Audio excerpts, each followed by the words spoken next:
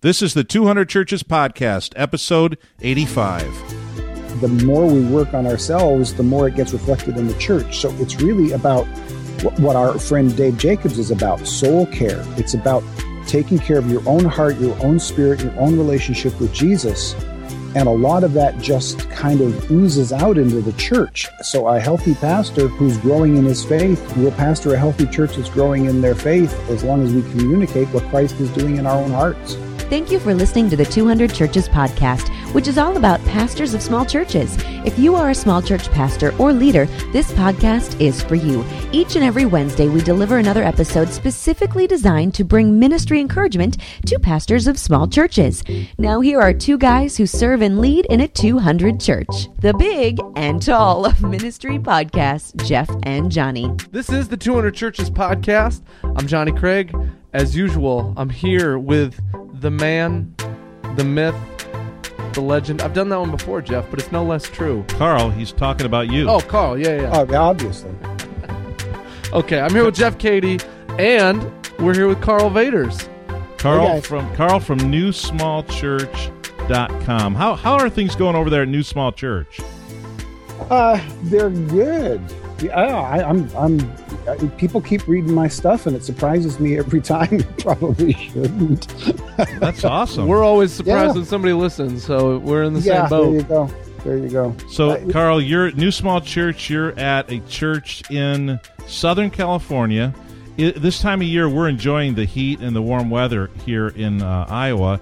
Are you guys getting pounded with heat and humidity there, or is it just pleasant? It's the hottest summer in California, I think, since they began keeping records. I just saw that. Wow. We've had a cool summer. It's been warm here. Huh. So what's hot? It's over 100 a lot? Not where I am, because I'm 3 miles from the ocean. But yeah, there's a lot of over 100-degree temperatures. I'm in an interesting spot. 3 miles to the west, I hit the ocean, and it can be 70 degrees. 3 to 5 miles to the east, it can be 25 to 30 degrees higher than that on a given. Wow. Yeah, that is crazy. Yeah, we're in an interesting spot right here. And the drought, of course, continues, and it's just worst drought in California history. It's getting brutal right now. Wow. So there's people hurting there, definitely. Yeah, and we just had the earthquake in the San Francisco Bay Area, and that's got some serious hurt going on too. So yeah, it's not all Hollywood and palm trees here. Well, when we talk about this stuff, it makes me think that some of the stuff we deal with day to day is just so menial. When you've got probably a lot of people without economic means who have little or no air conditioning, and you've got the hottest summer of the in history. Absolutely. And then you've got because it's the people with money who live on the beach where they don't need air conditioning, right. And the people without money who have to live inland in the desert where they can't afford air conditioning. It's a big gap. Yeah. Which is why we need new small churches that believe in justice issues and social concerns, helping people who are hurting. Absolutely. Yeah. Oh, there you go. And that's not always been true of conservative Christian churches. Big They've or small. been more concerned with memorizing the next Bible verse than helping the person down the street who's cooking. It's true. No offense, of course. No, I absolutely agree with you completely. One of the things that churches that have a conservative theology, which I certainly do, and that is very different from a conservative politics. They don't necessarily go hand in hand. I'm not saying one way or another on the politics. We'll leave that for another podcast. But for those who have a solid evangelical Christian conservative approach to the Bible, the authority of God's word, and so on, we have really been good on, or we have been loud on the sexual and moral sins, but we have not been nearly as good at some of the helping hurting people out stuff. This is the realest beginning of a podcast I've ever been a part of. We're like 2 minutes in. Usually we're still telling jokes about the weekend at this point. Yeah. Well, blame Jeff. He Jeff jumped right he got in. serious so fast. Jeff. Did. Well, Yeah. you talk about this saying. stuff, and you got to think about the people that are suffering, and Absolutely. That's you our know, job. And I still feel like, okay, that's real great. We've talked about them, and there they are, and we're still here in our luxurious and opulent studio. Sipping Today on is not a Diet good day Cokes. to use those words for the studio. Now I feel bad. It actually is, though, I think one of the great values of the small church. Big churches do great work, and I've been to the big churches near us, for instance, and you see they have these cavernous buildings filled with food that they're constantly getting to their neighbors. So there's no question that big churches really help out their neighbors a lot. But the one thing that a small church can add to that mix is a more personal touch. Is a person who is poor is sometimes intimidated walking into a big building with all of the bells and whistles. Sure. And they sometimes feel like they don't belong. They're greeted as though they belong. It's not the fault of the church. It's not the fault of anybody. It's just sometimes when you're not doing real well, it feels awkward to walk into a place where everybody else is just dressed more nicely. Yeah. But they can walk into a smaller church that may be struggling as well, and they feel like they can identify, that they can belong, and it helps. The challenge for the small church then is to really recognize that and really step up to do that. We have the opportunity. We don't do it as well as we should a lot of the time, but we have an opportunity there that we shouldn't let pass by as often as we do sometimes. And this is why I wear my scuffed shoes to preach in. Right there. Yeah. Stuffed? No. Shoes? Scuffed. Stuffed. Johnny got spoken to one time and said, hey, come on, My shoes polish needed your some shoes when you're polish. going to preach. Yeah. Yeah. This is I don't own shoe polish. I have not owned shoe polish for a lot of years. Well, this is good, and this is part of being what we're going to talk about today, Carl. It's on your essential reading list for newsmallchurch.com, and that's about how to become a great church, even if you're a small church.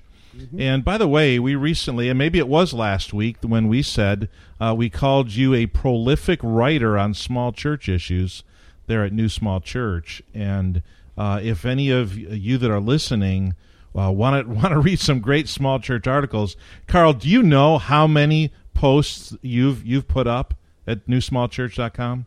It's in the 260 range. Wow, You're making the rest of us look real bad.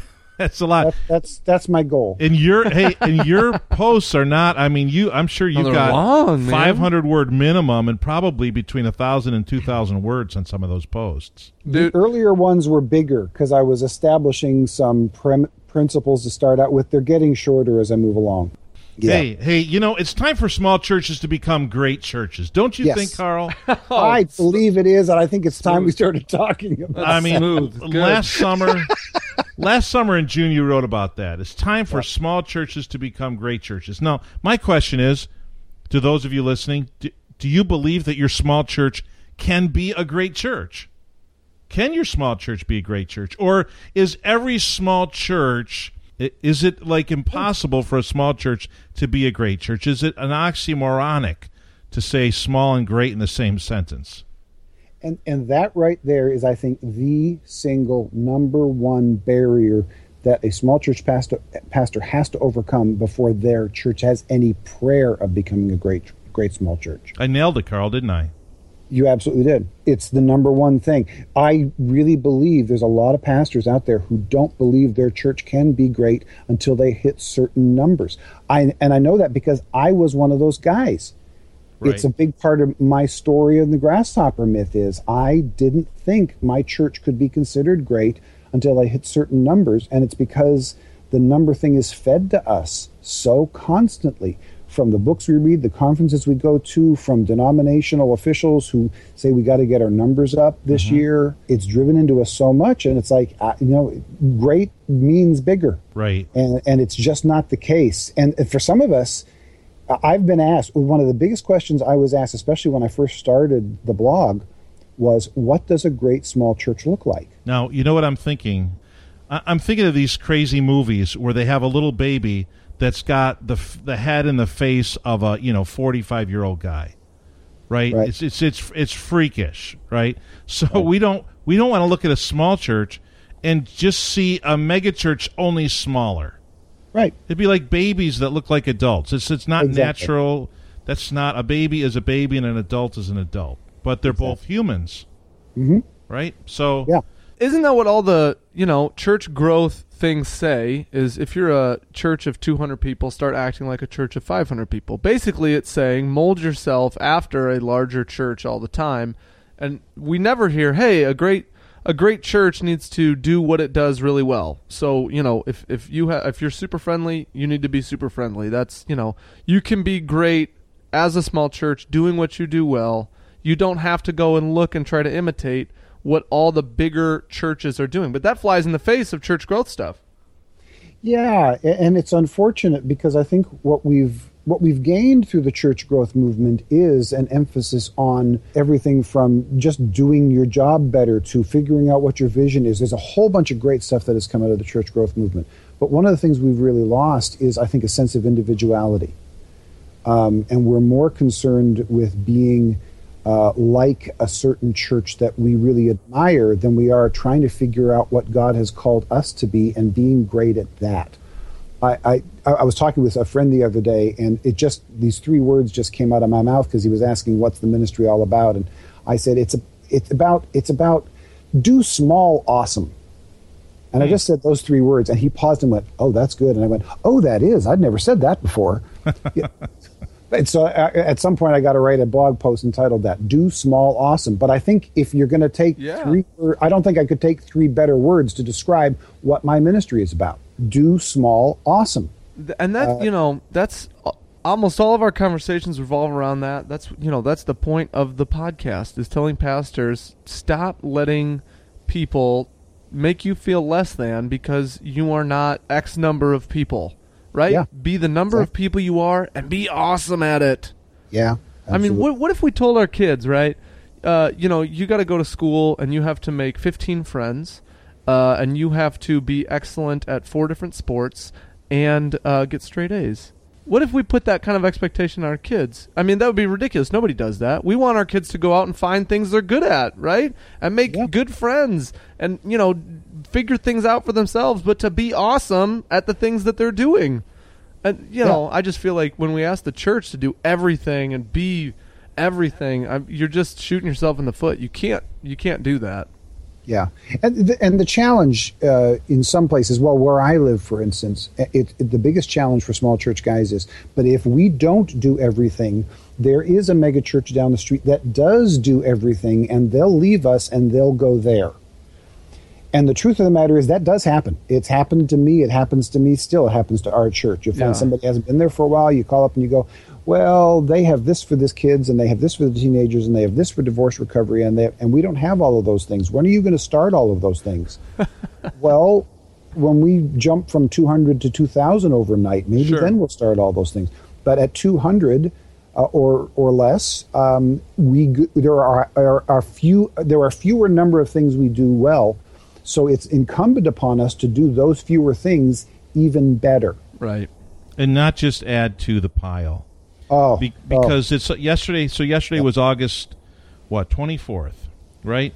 Already I was experiencing thoughts and feelings that, people want to do stuff. And I'm thinking, I don't think we should go there. I don't think we should have an expectation on ourselves that we should be doing that particular ministry. Yeah. And that somehow we should, have it all together in that area too, because in our small churches there are only so many people to go around to staff ministries. Right. It's funny, the culture you described there, where people will leave for ministries in other churches.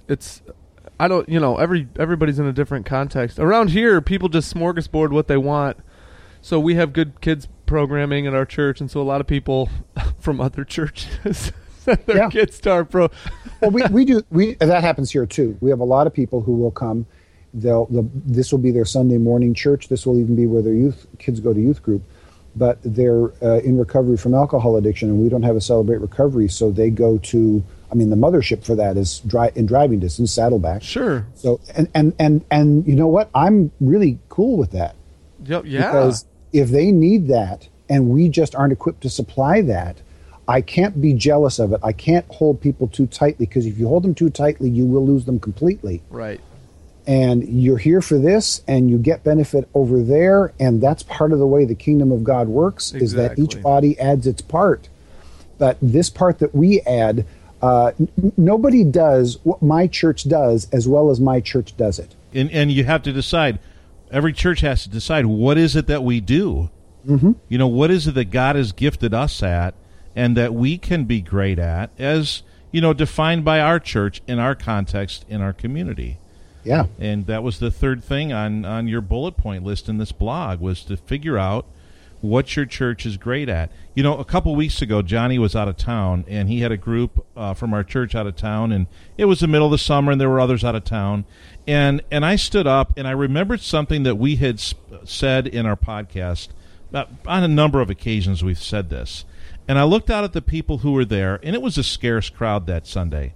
And I said, you know, we talk about not looking past the people who are here so far to the people who aren't here that we just ignore those of you who are here.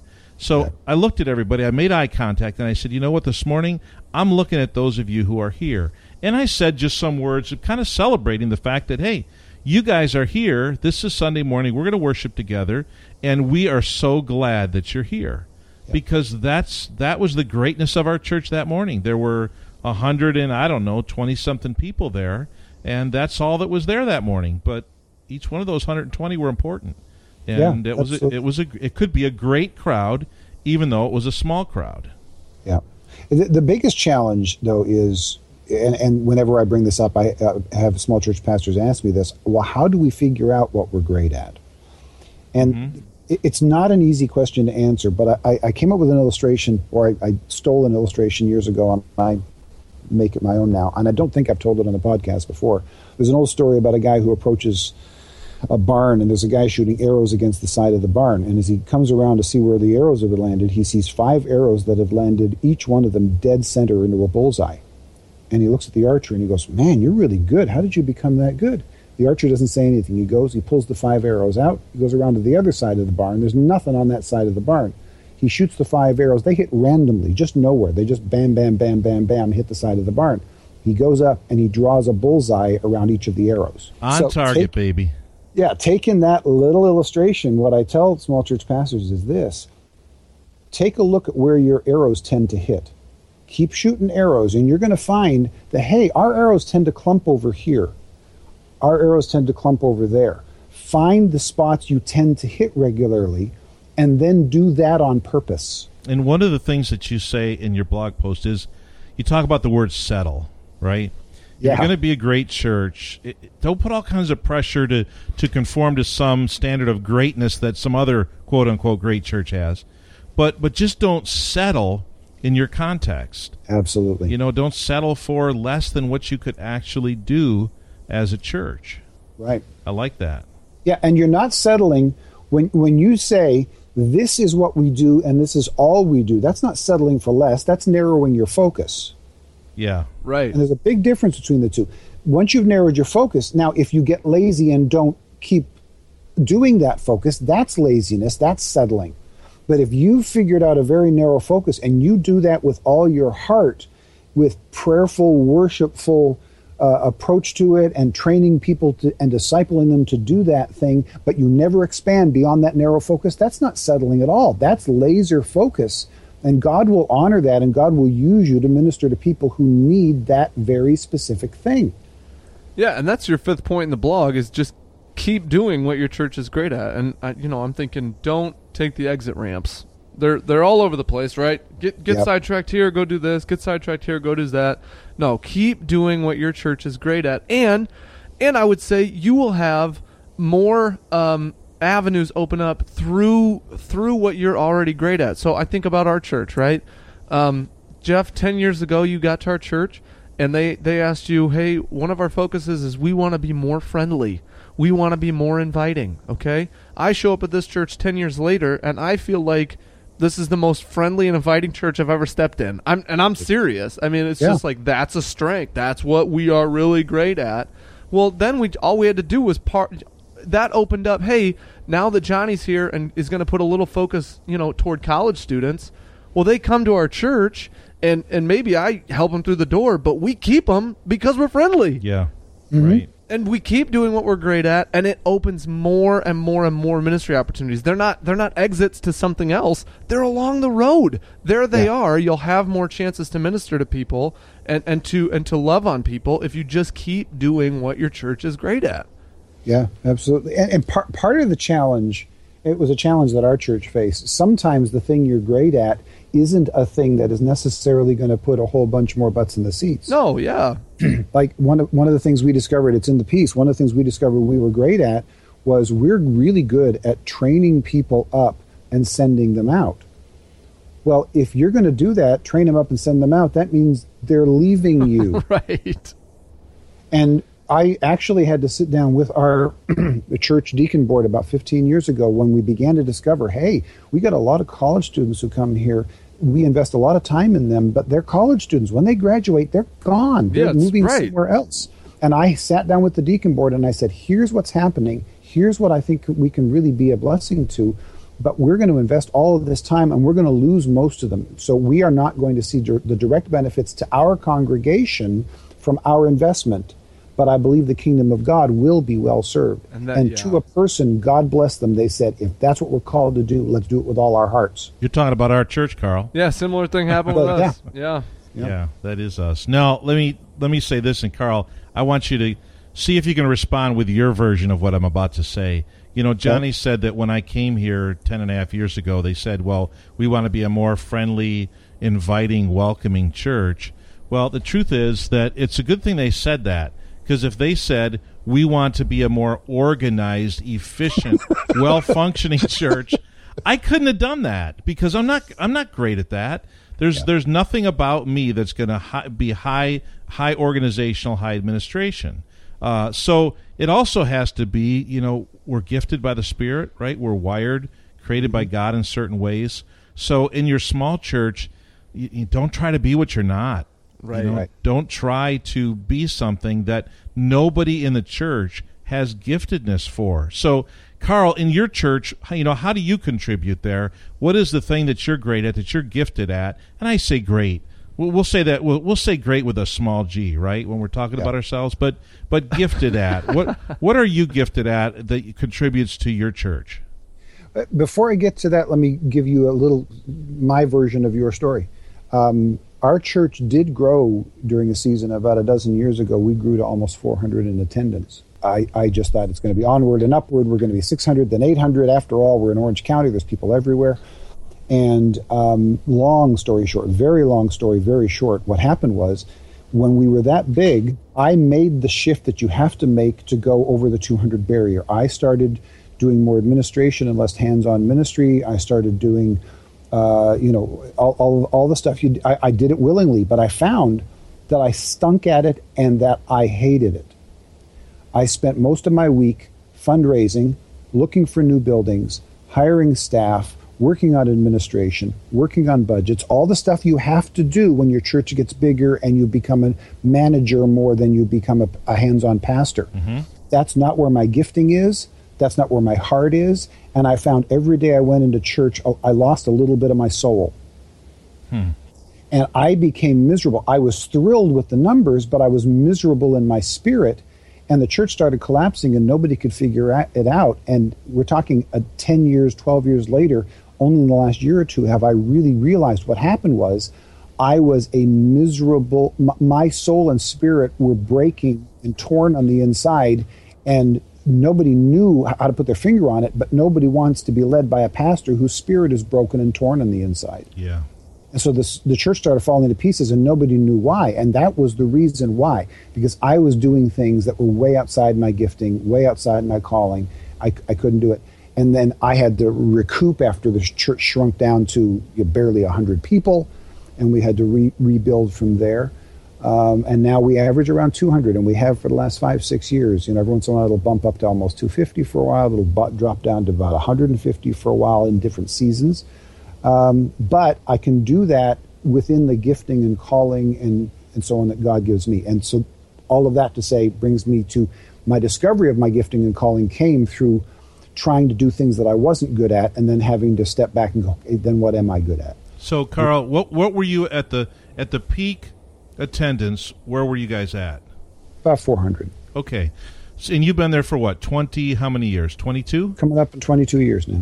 Okay, so about twice as long as I've been at my church. So most guys will leave the church during the time that you've not left.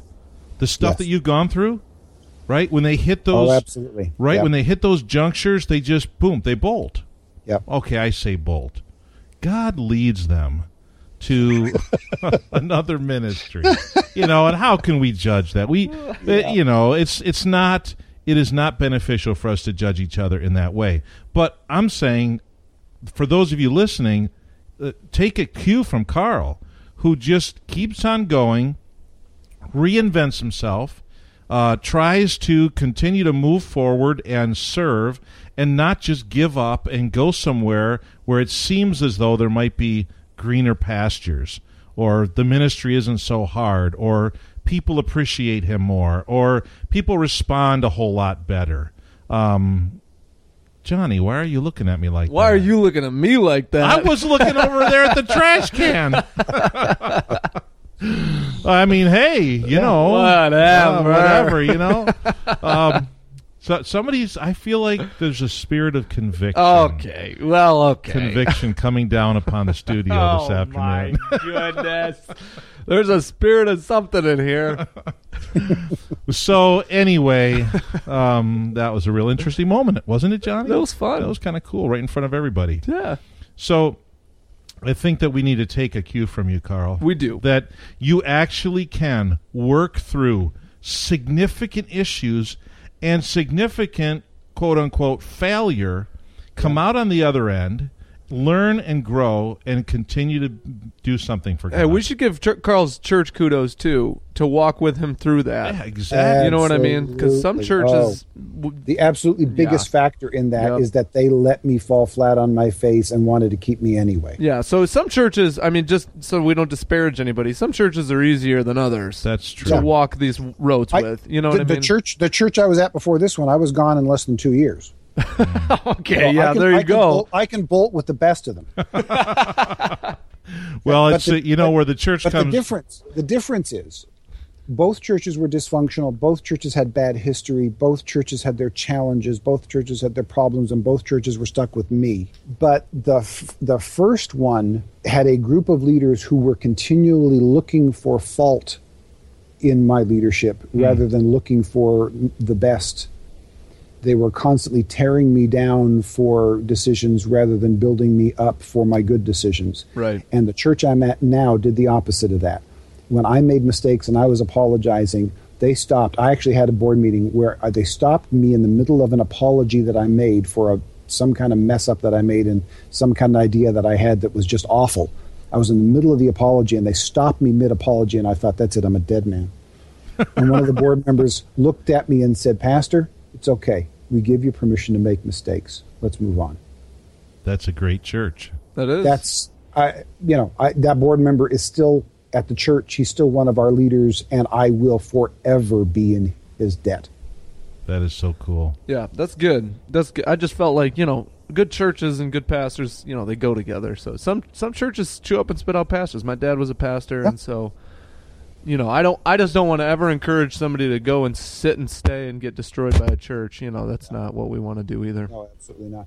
And part of the reason I learned from the dysfunctional church that beat me up, because when I came to this church, they had a reputation for chewing up and spitting out pastors too. They'd been through 5 pastors in the previous 10 years. I sat down with 2 of the leaders and I said, this is your reputation. Can you please explain it to me before I say yes and come to your church? I did. I was good, correct. yeah. And they were shocked. They weren't shocked because they knew how many pastors they'd been through. But they walked me through, here's what happened and here's why these changes occurred. And every single one of them made sense. And then I called another leader, a church leader, a denominational official actually, who knew the history of the church. And I said, here's what they say happened. Does this line up with your understanding? And they said, that's exactly what happened. So I said, oh, okay. Then they just made a couple bad choices in a row and had some bad things happen that weren't their fault. And this explanation makes sense to me. This is a hurting church and not they were hurting them. They had been hurt. They weren't the hurters. Right. If you're a pastor and you're looking to go to a church and you are interviewing at a church, remember you're interviewing them just as much as they're interviewing you. Mm-hmm. Ask hard questions. Better to find out now than after you've moved your family there. Yeah. And Johnny, you really you hit on something that I think is really important. And maybe I've been guilty of this. I don't know. I'd have to think it through. But maybe we too quickly lay the blame for a pastor leaving a church on the pastor, sure. And not on the fact that the soil just didn't allow him to grow any roots. Yeah. You know, and the stock just fell over because it had no roots in it. Right. And the roots are people that you can work with and that will invest in you as much as you invest in them. So if you're a church leader, an elder or a deacon or on a leadership team, you know, take a look at your team and encourage them to be the best team they can be, to support their pastors, because maybe it's true. Pastors can only be as great and effective as the leadership they have in their church allows them to be. Yeah. And works with them for. And I would say that for our church, this is kind of funny because we just told the elders at our church, hey, you guys ought to listen to our podcast because you know, there's been so much good stuff that we've been able to share with small church pastors that we want to make sure that they hear it. We have good guests. And we do. We've got great guests. Yeah. And we've always thought, well, this is for small church pastors, and we're not going to put it on our church, of course, to listen. But I realize with everything we've been talking about, it would be great for our elders to hear our podcast. And I do have to say that our guys, they are like that with us. They have allowed us to make mistakes, and they're supportive. But I think that on our side and on a board side, a leadership team's side, we're never perfect, and we're never as good as we can be. So let's, whatever role you fit in the small church, make it better, work hard, and work together, and give grace, and allow people to fall flat on their face. But then, hey, redemptively, can we get up and keep going? And then the great thing is, as a pastor, it's our job to equip the saints, right? And that includes equipping them for leadership. Yes. So if you can start out with a church that has just even a basic seed of health to begin with, then you train leaders, you disciple people. You're not stuck with the leadership you came in with if you do the job, the calling that pastors are called to do, which is equipping the saints. Well, they talk about that with presidents after how many years, right? All the faults in the country are yours. Yeah. And I've heard in churches, this is what I've heard, 3 years, you get about 3 years, then you cannot no longer blame the previous pastor. So Absolutely. Let's just throw that out there. If you've been in your church for more than 3 years, all the problems are yours, baby. Stop blaming Pastor Smith. Yeah, no, it's not Pastor Smith anymore. It's all at your door. Yeah. Well, I agree. And I think somewhere between 3 to 5 years, your church starts looking like you. Mm-hmm. So if you're complaining about them, look in the mirror. Exactly. And that's none of this is universal. Some pastors inherit generational issues that take a lot longer to get through. We all get that. Right. But to a large degree, 3 to 5 years, no, everything isn't fixed perfectly, and it's not likely to be, but at that point, you've got to start owning some of it and going, okay, this is me, and I've got to... The good news on that is the more we work on ourselves, the more it gets reflected in the church. So it's really about what our friend Dave Jacobs is about, soul care. It's about taking care of your own heart, your own spirit, your own relationship with Jesus. And a lot of that just kind of oozes out into the church. So a healthy pastor who's growing in his faith will pastor a healthy church that's growing in their faith as long as we communicate what Christ is doing in our own hearts. I like that. Perfect. Yeah, that's so true. So yeah, we can't blame our church. We just have to look in the mirror, and we've said that recently as well. Yeah. So Carl, thank you so much for joining us. We did miss you last month. We got busy, and you were busy, and we just didn't connect. But it's really great to have you back on the podcast. Always good to be here, guys. Okay, and your book, The Grasshopper Myth, and your website, newsmallchurch.com. 2 great resources for small church pastors. Absolutely, yep. So thank you. Thanks, guys. All right, take care, Carl. All right, you too. Bye-bye. Bye. Well, there you have it. That was Carl the Shark Vaders. It was good to have him back after missing him for a month. Love Carl. Johnny, one thing from this conversation, takeaway for you? The word great. I mean, seriously, that was like the theme of this whole blog that he wrote, and I think of our conversation, right? Find your great thing, do great at it, and keep doing great at it. And I think that pays off not numerical dividends. Again, that's not what we're in it for, but it pays off kingdom dividends. And I mean that, and I mean that sincerely. And we both, both of our churches happen to have the college student thing as an example, where you're talking kingdom dividend, never really numerical dividend. I mean, for a time you grow, but it's all transient. Your church, it's not college students. Probably 99% of you listening, it's not college students, okay? But it is something. You need to find what you're great at and be great at it just consistently. And teach that to your people. Tell them, hey, what are we great at? Let's talk about it. Maybe get some ideas of what they think they're great at. Find, if your arrows are clumping, bam, that's it, zero in, and be great. I wonder when the last time was that I or any of our listeners stood up on a Sunday and said to their people, boy, you know what? It's so great to pastor such a great church. Yeah. Do we believe it?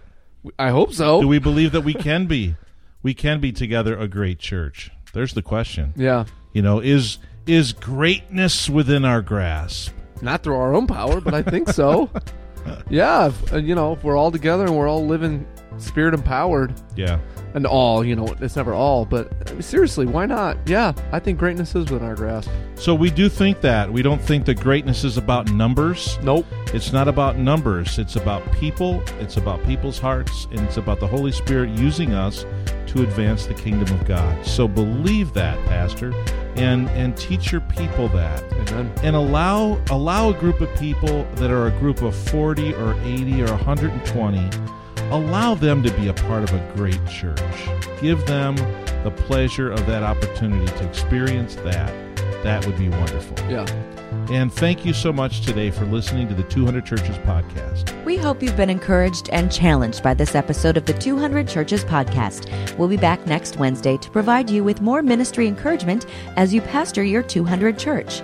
Until then, may God bless you as you lead and love your people.